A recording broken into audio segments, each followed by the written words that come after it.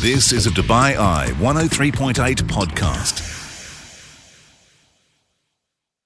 Well, there's a lot of laughter around town, and we're going to sample some of that right now with this podcast as we chat with Dana Alexander, one of the comedians for this week's Laughter Factory tour. Do enjoy the podcast and join me live on the show, weeknights 8 through 10, here on Dubai Eye 103.8. You're listening to the UAE's #1 talk radio station. This is The Night Shift with Mark Lloyd On Dubai Eye 103.8. Well, welcome back into the show, and there's a lot of laughter around at the moment in Dubai with the Laughter Factory and the Menace to Society tour. We spoke to Jimmy McGee a couple of days ago, and he said he definitely wasn't a menace to society, but maybe the other two comedians were. We got Dana Alexander joining us on the line right now. Dana, would you describe yourself as a menace?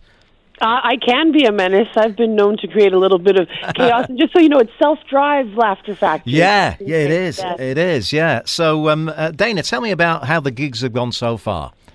The gigs have been absolutely fantastic. The hospitality in Dubai is always, always lovely.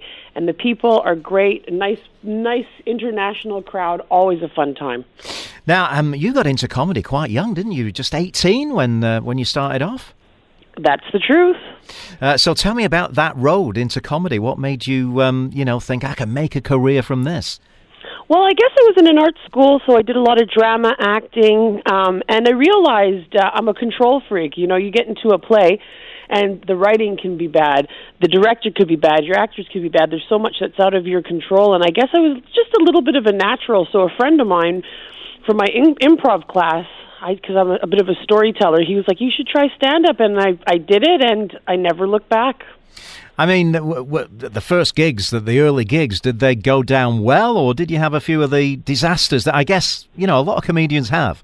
I had a very strong start, luckily. I really prepared myself. It wasn't easy to get stage time at first, but I was very, very determined, and of course we've all had bad shows. Gosh, yeah. From Edmonton, Alberta. Oh, I can't even get into some of this stuff. But, yeah, the bad shows make you stronger, though. I'm sure they do. Now, tell me about your writing and what topics you like to cover in your stand-up comedy. I like to cover anything funny that happens in life. Sometimes I go political. Sometimes I go into personal relationships, all sorts. Mm-hmm. And, I mean, the actual writing, does it come easily? Do you set a certain amount of time to write, or is it very spontaneous? A lot of it is spontaneous. I do quite a lot of touring, so I'm very picky about the material that I choose. So I like my audiences to get the best of what I have, but I'm always adding little bits and tweaking. And yeah. I have a large library of jokes, so I'm always just kind of it's almost like a choose-your-own-adventure story. But you'd be surprised how many of the stories I tell are just true. I didn't have to write anything.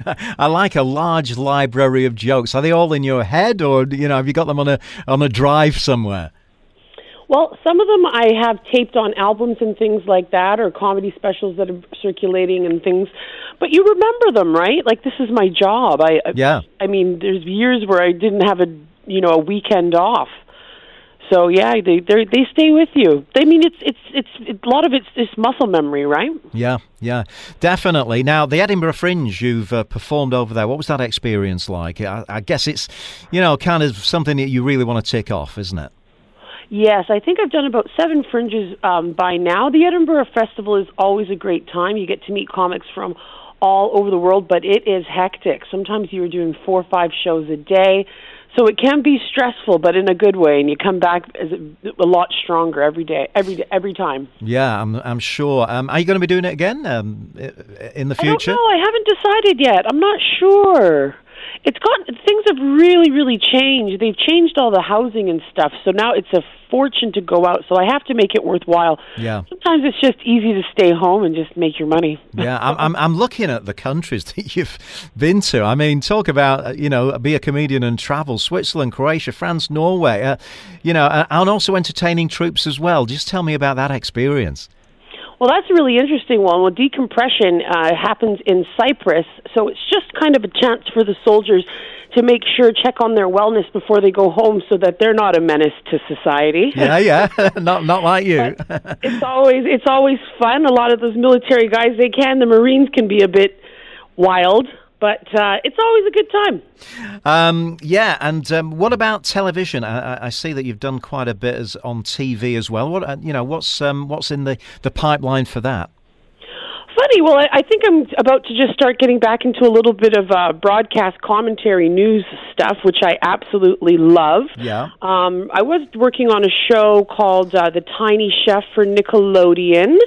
And, I've just done little bits and bobs over here. I have about 7 or 8 out. Anybody can just Google my name and find them online.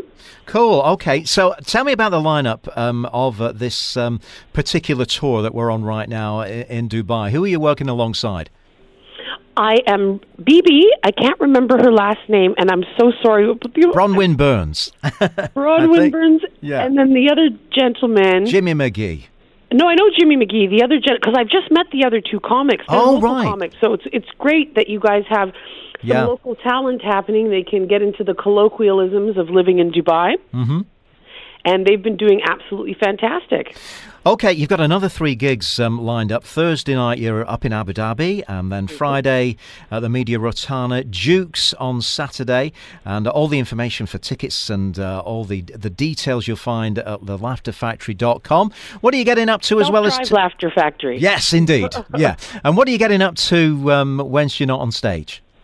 Oh, I just went by the pool. I've been following the news pretty closely lately. We went out to Lockstock. We went on a yacht. We went to a pool party, just catching up with a couple of friends. And we're about to go to the Frame this afternoon. Oh, cool. So it's a tough life being a comic in Dubai, isn't it? So hard.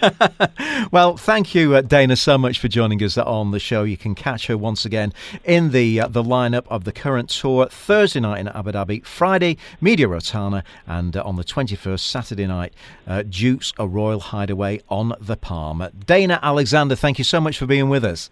Yeah, anytime. Thanks for having me. You've been listening to a Dubai Eye 103.8 podcast. To enjoy lots more from Dubai Eye in the United Arab Emirates, just go to DubaiEye1038.com or find them wherever you normally get your podcasts.